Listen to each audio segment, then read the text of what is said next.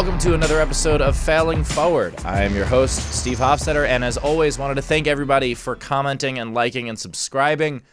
First bunch of episodes, obviously, are already out, and they've been kicking ass, and we appreciate your part in that. Now, I want to introduce our guest. We're going to get right into it. Here with the fabulous Jimmy Dore, hilariously funny comedian, but also, and one of the things that appeals to me about you is you are someone who made your own bones on YouTube, like myself, and you were known for a lot of political commentary, and then you just created your own channel, network, enterprise, organization, planet. I don't know what it is. It's a whole bunch of stuff where you have, the Jimmy Dore Show, and your podcast is doing great. Your YouTube channel is doing great. Your Twitter is doing great. And it's fun to watch that build. A comedian who got famous not being on television. Well, I appreciate it. I mean, I was certainly on television. It didn't really ever make a dent. Yeah. So, I had a couple of Comedy Central specials. I had a half hour in 2004, and then in 2008, I had an hour special called Citizen Jimmy. And it did well, for the ratings-wise and whatever, and they ran it, but they only ran it a few times. It was political, and so it was kind of timely. And that didn't do really anything for my career. I always thought, you get a Comedy Central special, and then that's it. You're a big shot. You start selling tickets. I didn't. And even though the special it did get recognized, it was chosen Best of the Year by iTunes. That's amazing. And Top 5 Videos of the Year by Punchline Magazine. So I'm on my way, baby. Yeah. I really thought I was on my way. And then nothing. But it led to the UCB Theater was opening in Los Angeles, and they asked me if I would do a show. And of course, I didn't have a show in mind. I didn't know what the hell I would do, but I knew if I said no, that was me being a coward. So I said, of course, I'll do a show. Yeah. Wait. Don't gloss over that. That's an incredible point.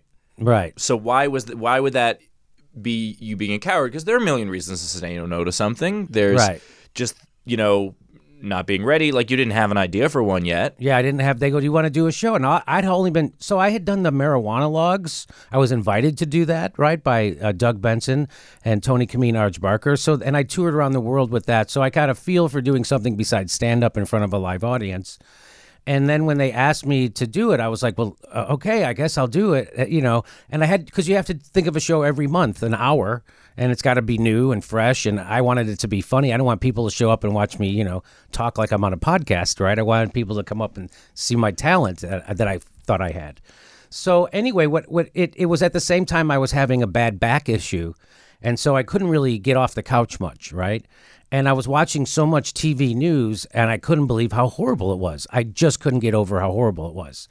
And so when they asked me to do that show, I was like, oh, I know. I'll just play video clips of the news that drive me nuts, and I'll talk about them, and I'll write some jokes for them. And that's what I did. And that led to everything. That led to Alex Murray, my manager at Brillstein, coming to see me do the show there and immediately signed me. That's how I got the hour special.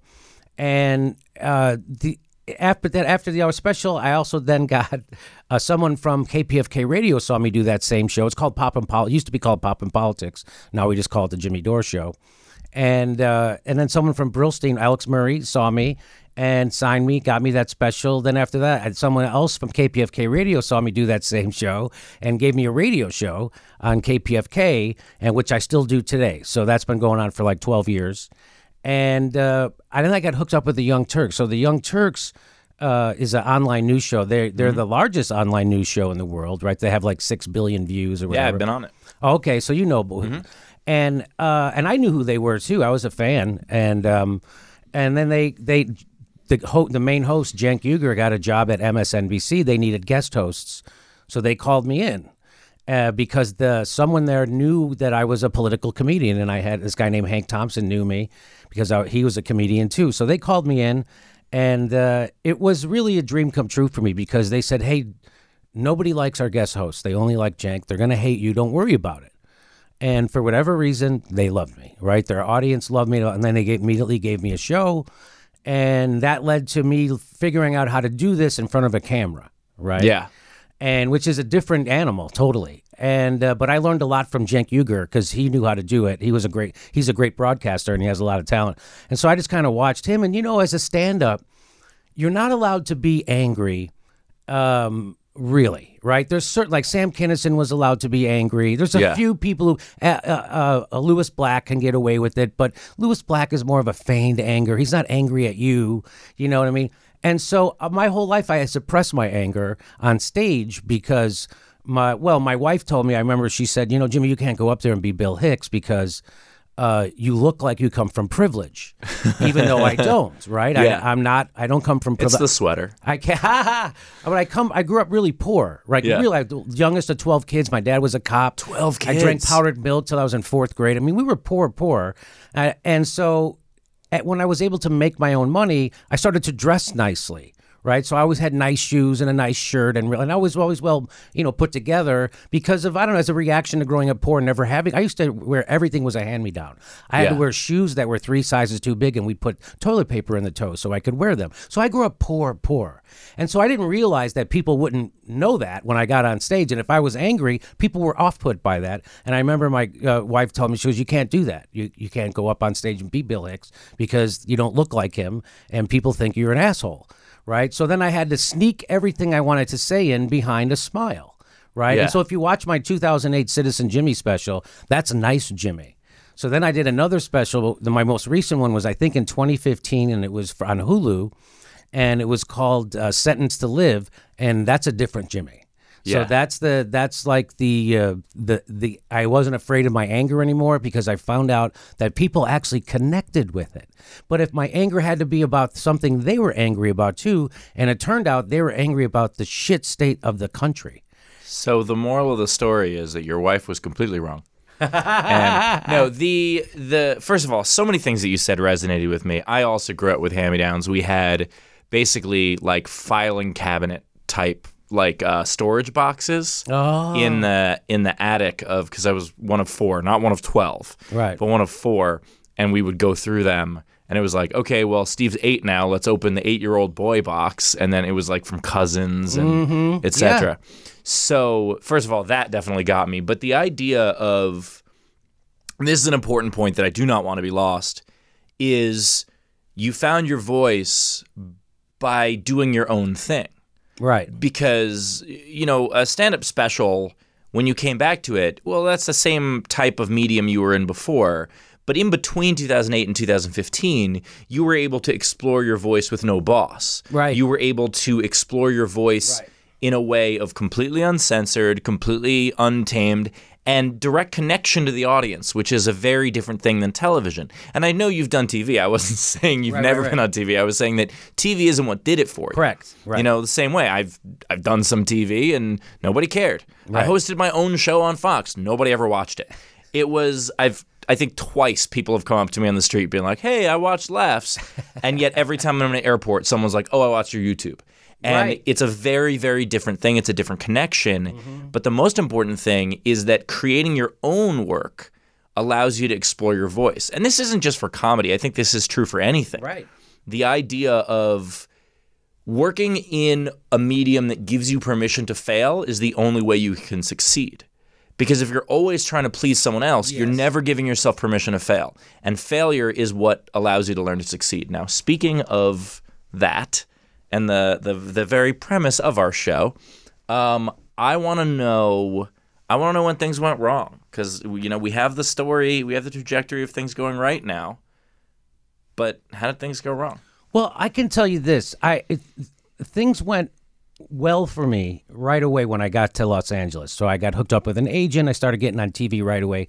I got on NBC's Late Friday. There was a show that was hip with the comics, and I was doing Friday night videos. I did 5 of those, and I was doing a lot of Comedy Central. So things worked out. But when I would go into audition, so I remember the first time I went into an audition. Yeah. All right. So I'm just Jimmy Jagoff coming in LA from Chicago. I don't know what's upside is down. I would love that to be someone's stage name, by the way. Jimmy Jagoff. Yeah. There's got to be someone whose stage name. So I didn't even know how the whole thing worked when you walk into an audition at the time. You have to sign in, you have to have your headshot, all that stuff. So I went in and they go, "You have to sign in," right? I'm like, "Oh, okay." So I go to sign in, And I look at all the names ahead of me that have signed in for this audition. And it's all people I knew from television. I didn't know personally, but I had seen on TV, comedians. And I'm like, there's no way they're going to choose me. They have all these comedians from The Tonight Show and David Letterman. They're not going to choose me, right? So when I went into the audition, I had already pretended like I had lost the audition. And I was just myself. Yeah. And I was just trying to make the camera guy laugh. I got the audition. I got it. My first audition. I got it. And I was like, what the What F? was this for? So it was funny. It was a commercial audition, and it was for Winston cigarettes. I know it was, when cigarettes were still doing commercials. So it was kind of a quasi-industrial. So that's how I met Todd Glass, by the way.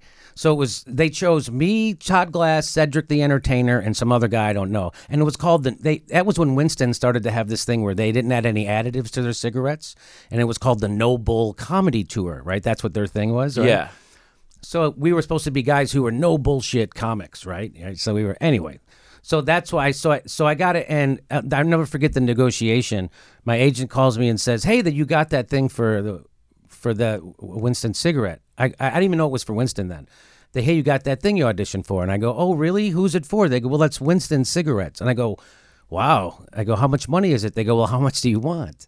And I said, how much do I want? I go, I don't know. How about $5,000? It's a cigarette company, right? They got a lot of money. And they call me back. They go, they're going to give you $10,000. And I was like, this Hollywood's really working out. Yeah, I love this place. This is awesome. So the point of that story was, so I went and I do that gig. That's how I got health insurance, ironically, for doing a thing for But also, cigarettes. before you get to the point of the story, I just want to go on, though, because I've been through that, too, the idea of going to an audition and looking at the sign-in list and being like, oh, everybody here is famous? Yes. Everybody's famous? Why am I here? Yeah, why am I here? That's how I felt. Unlike your story, though, I did not get that. So let's go back to the point of the story. So here's how I failed. Yeah. So now when I went into the next audition, I knew I could get it. Yeah. And I was tense and tight, and I wasn't myself, and I was like a guy trying to, you know how a guy acts when he meets his girlfriend's parents? That's how I was being in the audition, which is not who I am. Oh, I love that metaphor. I love that metaphor. And my wife gave me that too.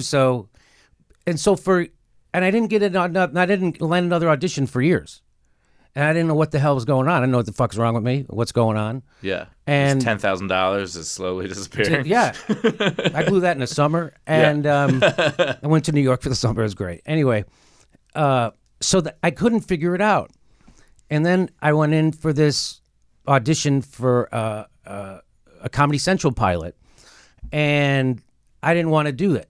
I was like, I don't want to do this show. I don't want to say what it was, but I didn't want to do it. And so I was just, again, trying to make the guys laugh in the room. I was just being funny, trying to make them laugh because it's a waste of my time.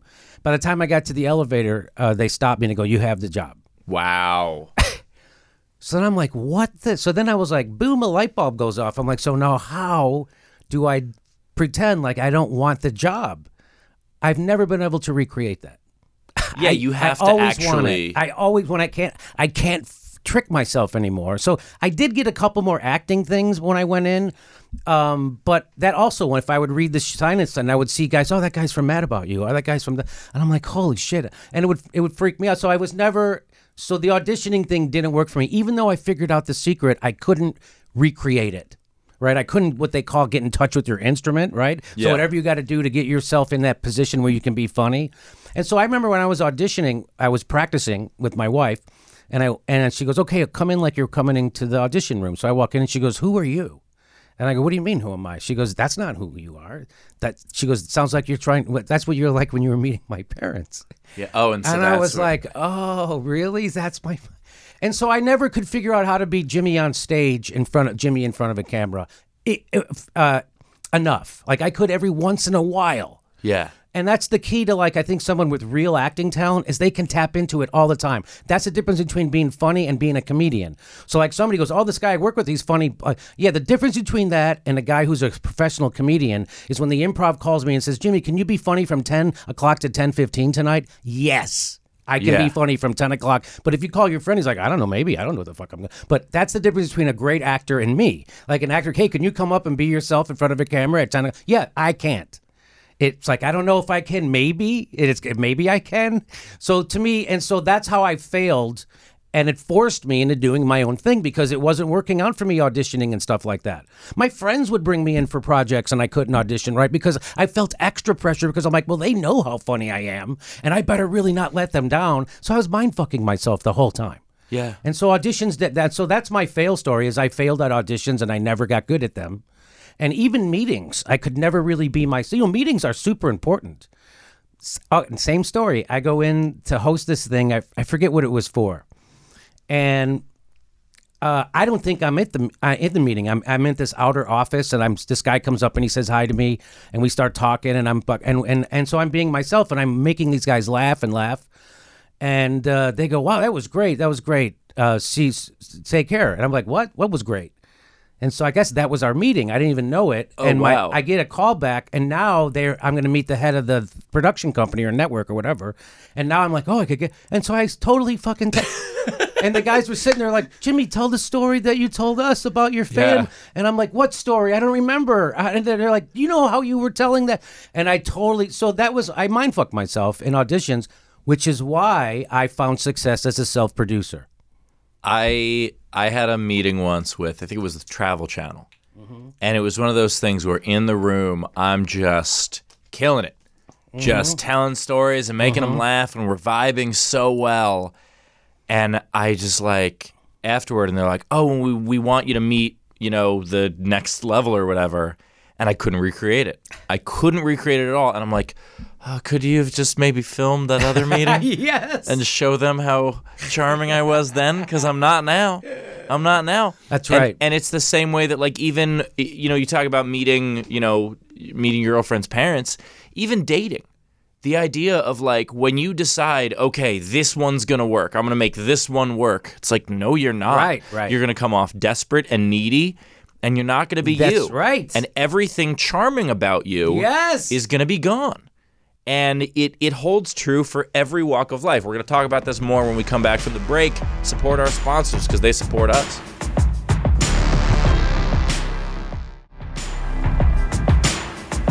Back here on Failing Forward with my guest, Jimmy Dore, and we're talking about the idea of making your own success and working for yourself. And I don't know who said it, but a long time ago I heard someone say that working for yourself, it's like a video game where you're just trying to set the high score. Like that's all it is. And when you have a job that you don't care about, and sometimes I envy people who have that, who can come home at 6 p.m. and not give a shit. And turn it off? Absolutely. Yes. And I don't envy them from, 10 a.m. to 6. Right. But I envy the fuck out of them from 6 p.m. to 10 a.m. Yeah. The idea of you probably can sleep better. Yes. You can just be able to, they go out, they drink with their friends, they don't give a fuck. Their weekend is their weekend. Oh, God damn it. I do envy that, but at the same time, I wouldn't trade what I have.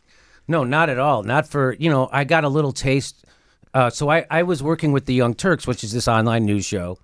And it was really helpful because they had a big audience and people got to know who I am. They tell you never to talk about politics on stage, even though that's been my success. I think that's crazy. I think the people who say that those are the cowards. Yeah. Like it was mostly club owners. Yeah, absolutely. Absolutely. Because they don't understand that different people have different tastes. Yeah. And they don't understand. It's the same way of like, it's the type of comedy club owner who someone will be disruptive during the show. I once had a guy the same guy doesn't own it anymore, but this was in Harrisburg, Pennsylvania, and this guy threatened me during the show. Mm-hmm. And I didn't even say anything. I made a joke about Oakland, California.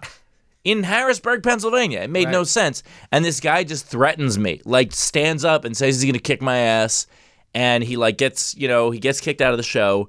The owner comes up to him, apologizes, and buys him a drink. I'm like, you just bought alcohol for someone who was threatening to assault me? Wow. That's not a good idea. And so there are people like that, and it's not just club owners, but there are company owners, there are business owners who are just chicken shit and just so scared to actually make a stand about anything. And so when they give you that advice, for anyone listening, please don't take it. Like, and look, you have to play the game to a degree. Right. Well, so here's the game I played. So yeah, they would, they would say, hey, could you not do the politics? I'm like, I'm not coming out to do a lecture. I'm coming out with fucking jokes. Yeah. So when I talk, people laugh. So, and I never had, so if wherever I played a club, they always saw I was funny and they always invited me back. There's very few clubs I didn't get invited back to, and it was never because of my comedy. Is because I probably said a joke about the owner he didn't like, right? Right. Or you said a joke about someone that they irrationally support. Correct. That's correct. Right. And then they're just like, how dare you defend women's rights? And then, yeah. So I started working with the Young Turks, and Cenk Uygur showed me that it's okay to let your anger show, that people will connect with it, and it's okay to say whatever the F you want, right? So I was even more radical than they were. And so I forget where the story was going. I have no idea what working for yourself versus working for someone else. So they got really popular, and so they became a huge corporation. They got a $20 million investment and everything, and they had to get a human resources department and all kinds of shit like that. Oh. Like there's that. Yeah. And so I had a Twitter skirmish with someone, and I got reprimanded over it. Yeah. And I was like, what? You're fucking monitoring my Twitter? And they're like, yeah, well, this and that, and it's blah, blah, blah, and then, so you're going to get this letter from Human Resources, and you have to sign it, and blah, blah, blah. And I go, hey, guess what? I'm quitting, because I'm not doing this. Wow. And they're like, okay. You quit over Twitter? I quit over... I know the... It wasn't that. It was... If I can't fight with people on Twitter, I'm not going to work here. I know what you're saying. It's the idea of having an answer. It was just the idea of that. It was like, so I did, so it's like I put them in a position, like, so they're a big corporation. So my actions on Twitter, because I was their employee, actually reflected negatively on them, right? And I didn't want that to happen. I didn't want to put them in and so they were like maybe in a they weren't, but they could have maybe been in a quasi-legal situation, and they didn't want to be, and I'm like, and so I get it, and I actually probably go, hey, I didn't realize that me being your employee and me doing shit outside you would have to then manage it. Yeah. So that this doesn't happen. I wasn't mad at them, but so that I don't put you in this position again, because I'm going to do this again. Yeah. So that I don't put you in this position again. Let's just not have me being employee anymore, and I can still come in as a like an outside person, as a guest or whatever. And so that's what we did. And so then I was like a contractor with them for like another 6 months, and now I'm just completely on my own. Because even as a contractor, there's still a lot of corporate things that go along with they're a huge corporation. They have like 100 employees, maybe more. Yeah. So there's just so many things that go along with working inside a corporation that I'm allergic to. And it's got nothing to do with them being a bad corporation. They're all good people. They run a good corporation. It's just the idea of working inside that kind of environment. I'm allergic to it, and I don't need it. If I needed the money, that'd be one thing, but I don't need it because I'm doing my own thing. Right. And so the downside of doing your own thing is you don't get to punch out, just like you were saying. So you're constantly working. You're never not working. What else am I going to be doing?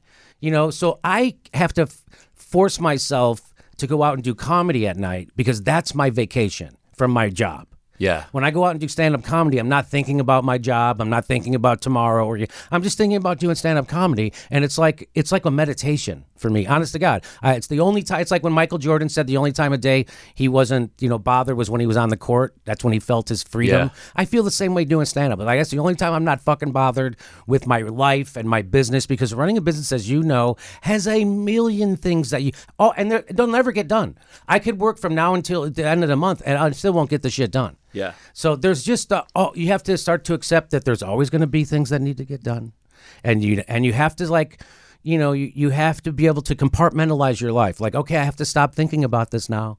It's hard for me to do. I'm not good at it. Are you? Are you good at it? I actually, my little trick, and it's so stupid. There's an iPhone game I play. It's called Empires and Puzzles, and I'm a little bit obsessed with it.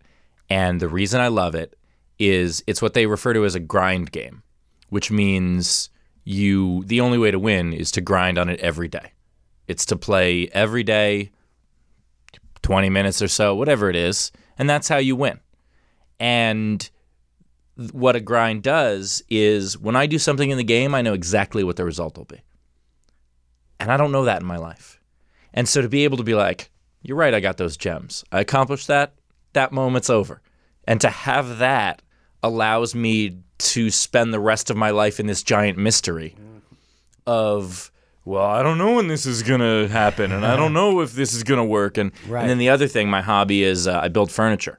Oh. And I love woodworking, and I'm not great at it, but I'm good enough that like most of the furniture in my house is that. And the reason I love it is when I finish a table, I'm fucking done. Yeah. I'm done with that table. I'm not looking at that being like, I could change that one little thing. But with my act and with my videos and with all that other stuff, I'm always, how do I tweak this a little bit more? That's right. You're always tweaking. Always, nothing's ever done. It's always could be a little bit better. A different camera angle or a sound or a joke here and there. If I would have lifted my eyebrow, whatever. You're right. But when you make a table, that's a good thing. I wish I had something that I did that I could say, hey, look, I did that. It's not that difficult to get into. Like my friend Paul Gilmartin's picked up the woodworking. Oh, Paul does that? Yeah. Yeah, God, I haven't talked to him in forever. I'd love to reach out to him about that stuff because it's something I picked up when my father passed, something that he did. Oh, yeah? And it was just something that I was like, I was sad, and I was, I was still married at the time, and, I was like, I'm going to make a table. And my ex was like, you don't know how to make a table. And I was like, who cares? I'm sad. And then I just went into the garage, and 3 days later, it turned out I had a table. Nice. And so, it wasn't the best, but it was, it was good enough. And over the years, I've, kind of gotten better at it. But the idea is to have an outlet that's not work, I think is very important, especially when you're working for yourself and when you're, trying to world beat and, all this stuff. And you're at the mercy of, it's weird. Guys like you and I don't have a boss, but we have a million of them. Yeah.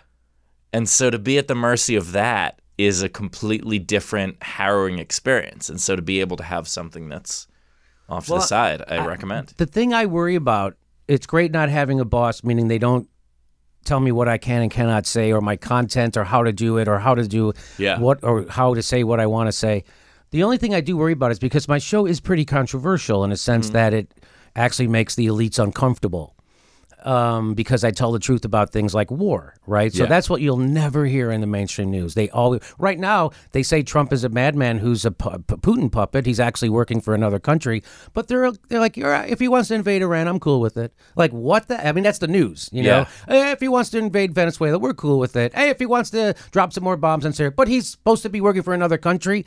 So that's what it's a pretty good point. What I do, I mean, so this guy's working for Putin, but you're going to let him go invade another country? You don't think he's doing it for Putin? Oh, but that's because that's all BS, and the military-industrial complex is what the news media works for the people they're supposed to be investigating and exposing. And so I tell you the truth about the war, and that's what gets demonetized, and that's what they're trying to shut me down for. So I told the truth about the head of the Center for American Progress. Her name is Neera Tanden, who was an advisor to the Hillary Clinton campaign. She's one of the most powerful people in Washington. And she tweeted out a link saying Jimmy Dore keeps attacking me in his YouTube videos, and implying I should be deplatformed for it. And she linked to the Carlos Maza, Steven Crowder. She linked to that. Now, that's a very powerful person. That's not a no. That's the person who's on first name basis with the owner of Google and the owner of YouTube and the president of everything, right? Yeah. So she's coming at me saying this guy should be deplatformed because he's saying mean things about me. What I said about her was that there was a WikiLeaks revealed an email where she was advocating inside the Clinton campaign for, hey, if we're going to keep invading places like Libya, we need to take their oil. That's what she was saying. Wow. And I'm like, wow, you sound just like Trump. Yeah. And that's why she was calling Julian Assange a fascist. I'm like, no, you're the fascist. You're the one who wants to invade other people's countries and steal their oil. And we got the proof for it right here. And so that's why they wanted to platform me. Not because I'm insulting someone, but because I'm telling the truth about someone. Well, but also, and so not only it's the people who you talk about, but it's also the people who disagree with you on anything. Like I had a video recently where someone yelled out an anti-Semitic trope at me, and I responded as you'd assume I would respond. And there were people who, it got picked up by the Daily Stormer and a bunch of really awful places like that. And there were people coming at me, and aside from the death threats, the thing that made me laugh the most was they were like trying to get me fired. And I was like, from what? From what? Yeah, they literally, one guy CC'd me on an email to Sports Illustrated. I'm like, I haven't worked for them in 13 years. And even when I worked there, I was like a weekly columnist. I wasn't on salary. I was a freelancer. And the idea of like, they tried to get me fired from old credits, which I laughed at so hard. But it's people's go-to now.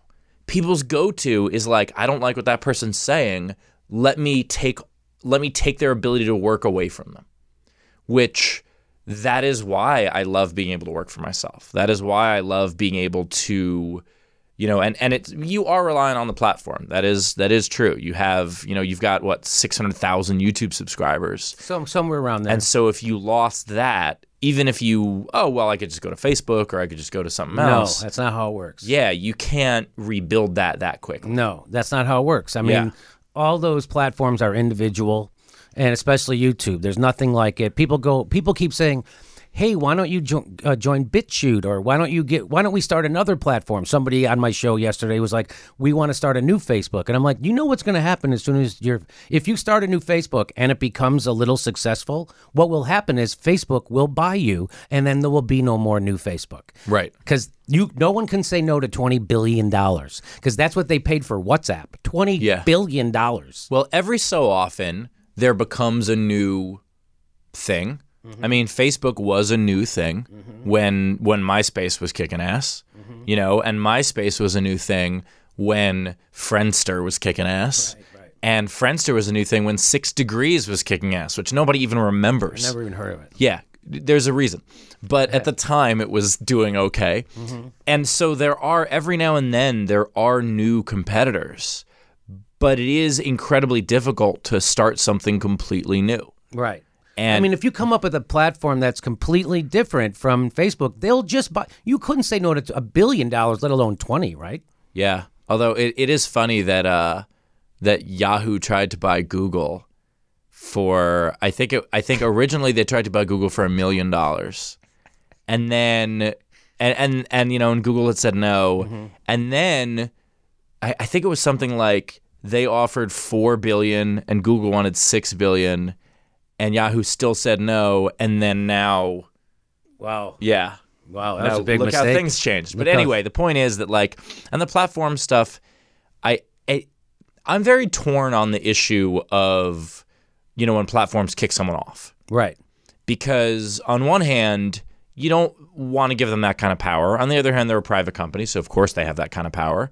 But then also, when people are doing horrible things, you do want them not to be there for horrible things. The question is, who gets to decide who the horrible thing is? That's the whole thing. Do you want to, problem. As Glenn Greenwald said about the Carlos Maza, Steven Crowder thing, I don't want a billionaire, Silicon Valley billionaire, policing the jokes of late night comedians. I don't want to live in that kind of world. Wait, I'm unfamiliar with that. What happened?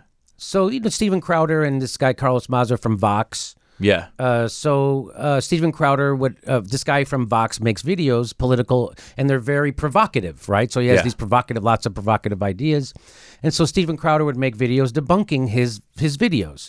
And along the way, he would use homophobic language against him. They said racist language too. I'm not sure what it was, but so that was the beef, that along the way he would do that. And YouTube wasn't taking his channel down because they said he didn't violate the terms, because the point of his video wasn't to incite hate. The point of his video wasn't to call him names. The point of his video was to debunk him. And along the way, he insulted him in those ways along the way, but that wasn't the point of the video. So Carlos Maza then got this Twitter thread, and he put a smash up of all the horrible things Steven Crowder said, and he put it in this Twitter thread, and it got 50,000 retweets or whatever. It got a front page article on the Washington Post. It led to another article on the front page of the Sunday New York Times. And so it's all about, people are like, oh, we have to shut these people down on YouTube. And my whole thing is, we already have free speech laws, right? And if you break free speech laws, then yes. But if you don't, then it's up to the platform. So I'm against censorship.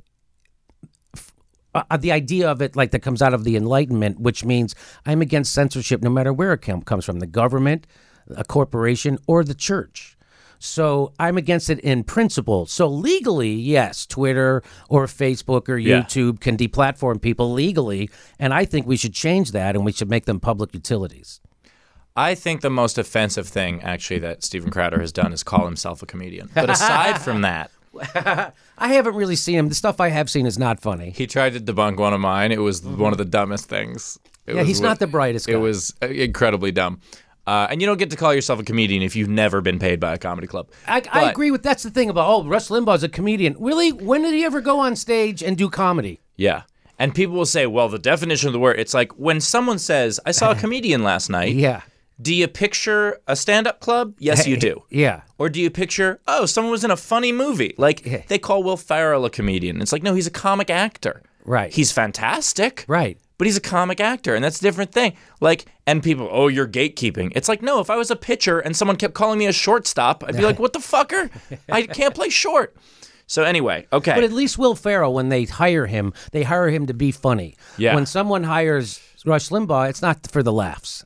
No, it's not. I mean, unless it's ironic. Right. So that's what I mean by that. But the beauty of that's the only thing I worry about. You talk about not having a boss. So that's the only thing I worry about is they could take away my platform. And they'll do it not for some stupid reason. They'll say it's because of, you were insulting her, or you were attacking someone, but it's really because I'm telling the truth about the military-industrial complex that they don't want told. Well, the thing that I have always tried to work on is diversifying platforms and diversifying audiences because, my YouTube is my biggest reach. So then I added Facebook video. And, once Facebook monetized, I added that. And so how's that going, by the way, the Facebook monetization? It was going incredibly, and now I'm like buried in their algorithm. And so now like my Facebook videos barely matter. And, and 3 months ago, I was selling out every show I would announce because of Facebook. Mm-hmm. And now it's back to YouTube again. Now I have more people on YouTube again. And so, but the reason for diversifying and also, the reason I'm doing the live tours is because, I could just stay home. Right. But I'm doing the live tours because maybe one day this will go away. Yes. I always view it as it could always go away. Whether it goes away in the way that you're talking about deplatforming, or whether it goes away in the way that my MySpace was enormous. Right. My MySpace was at 500,000 people on MySpace when most people didn't have 1,000. And you know what? How much does that matter now? Mm-hmm. And you know what? When I got hit with it, man, I did have to rebuild. But the idea is that you always have to diversify. And one thing I've always heard about entrepreneurs or, anyone who works for themselves is multiple streams of income. Because if one thing goes away, you're going to have to be okay with it. And I see famous comedians, straight up famous comedians who are on like a sitcom or have their own show or whatever it is, and that show gets canceled, and then they're scrambling to make rent. And I'm just like, how in the hell? You had everything, Mm-hmm. And so being able to work for yourself isn't just about building something. It's about building some things and about being able to reach people in many different ways, which is why, if you get deplatformed for YouTube, you're going to take a huge hit, but you have a pretty big Twitter. Yeah. I got a good Twitter. I have a podcast. I have a radio show that's national. So I have several, plus we do live shows. So when they did the first Adpocalypse on YouTube, so it crushed me, right? And I had employees, right? And so I remember Ron Placone came in, he goes, hey, what are we going to do? Like, he was afraid, like, is this all over now? Yeah. And I was like, well, we'll start a Patreon and we'll see what happens. And people came up and supported the show in a way that I could still keep all my employees, and the show kept going. Yeah. And so, I have a Patreon revenue stream and added a PayPal revenue stream. And we also have Stripe, which is a different thing. We also and we go back to advertising on YouTube, but we don't rely on that at all because now we know we can't rely on that. Yeah, and there's merch, there's everything. Right. And it's funny because every now and then I'll post something on YouTube about my Patreon, and people will be like, don't you have enough money? And be like, first of all, I live in a 2-bedroom in Studio City. I'm not exactly, I'm not Gates here. But also, it's because anytime this can all go away. Mm-hmm. And, as an artist and a business person, which you have to be the same, you have to recognize that, like, as they say, if you build it, they will come, but they won't stay. Right. And so you have to continue to build it. That's right. Yeah. I think the scariest moment is when my wife quit her job to work for the show full time because she had a great job. Yeah. She had a master's degree and she worked at a school. She was a teacher at high school, and she worked at a blue ribbon school. So it was, and she was at the top of this pay scale, right? Yeah, it's a good job. She had 20 years in, and she has her master's, and so she was at the top of the pay scale for them, and she had great insurance, and that all went away. Like, okay, I guess here we go. You're going to work for me full. This is it. We're screwed, because if she has to go back to work, she goes back at the rung number one, the lowest rung. Yeah. I'm like, oh my God, here we go. But it's all working out. Yeah, well, I hope it continues to, because you create an excellent product, and it's one of those things that I align with you politically on a lot of things, and not everything. Right. And I still enjoy your content because I enjoy. It's funny you say that. I enjoy the anger. I do. I really do. People come up to me, Stephen, what they say to me, and what I didn't understand was they would go, "Thanks, you kept me sane. Thanks for keeping me sane." And I'm like, "What?" And so now I get it. When people watch the news, they never see their opinion and their frustrations reflected back to them. Yeah. And when they watch me, they're like, "Oh, that's how I feel on the inside. That's what I've been thinking. Why does they never say it on MSNBC or CNN? They never say what I'm thinking or feeling." And so when I do that, it makes them like, "Oh, I'm not crazy and I'm not alone." As Chomsky taught us, that's the point of the media, is to make you think that you're the only person thinking the shit you're thinking. Yeah. Well, Jimmy, it's an absolute pleasure. Tell the people more about where they can find you. So it's jimmydorecomedy.com, and my last name is spelled Dore, and we got a YouTube channel, but everything can be found right at the website. Excellent. Please go watch and go support, because you never know when that's going to change. Yeah. Thank you for being here for another episode of Failing Forward. As always, rate, comment, subscribe, all that stuff. That is how other people find the show. Share us on Twitter. Share us on your Facebook. Share us in person. Tell people to give it a listen. Thanks so much. We'll see you next week.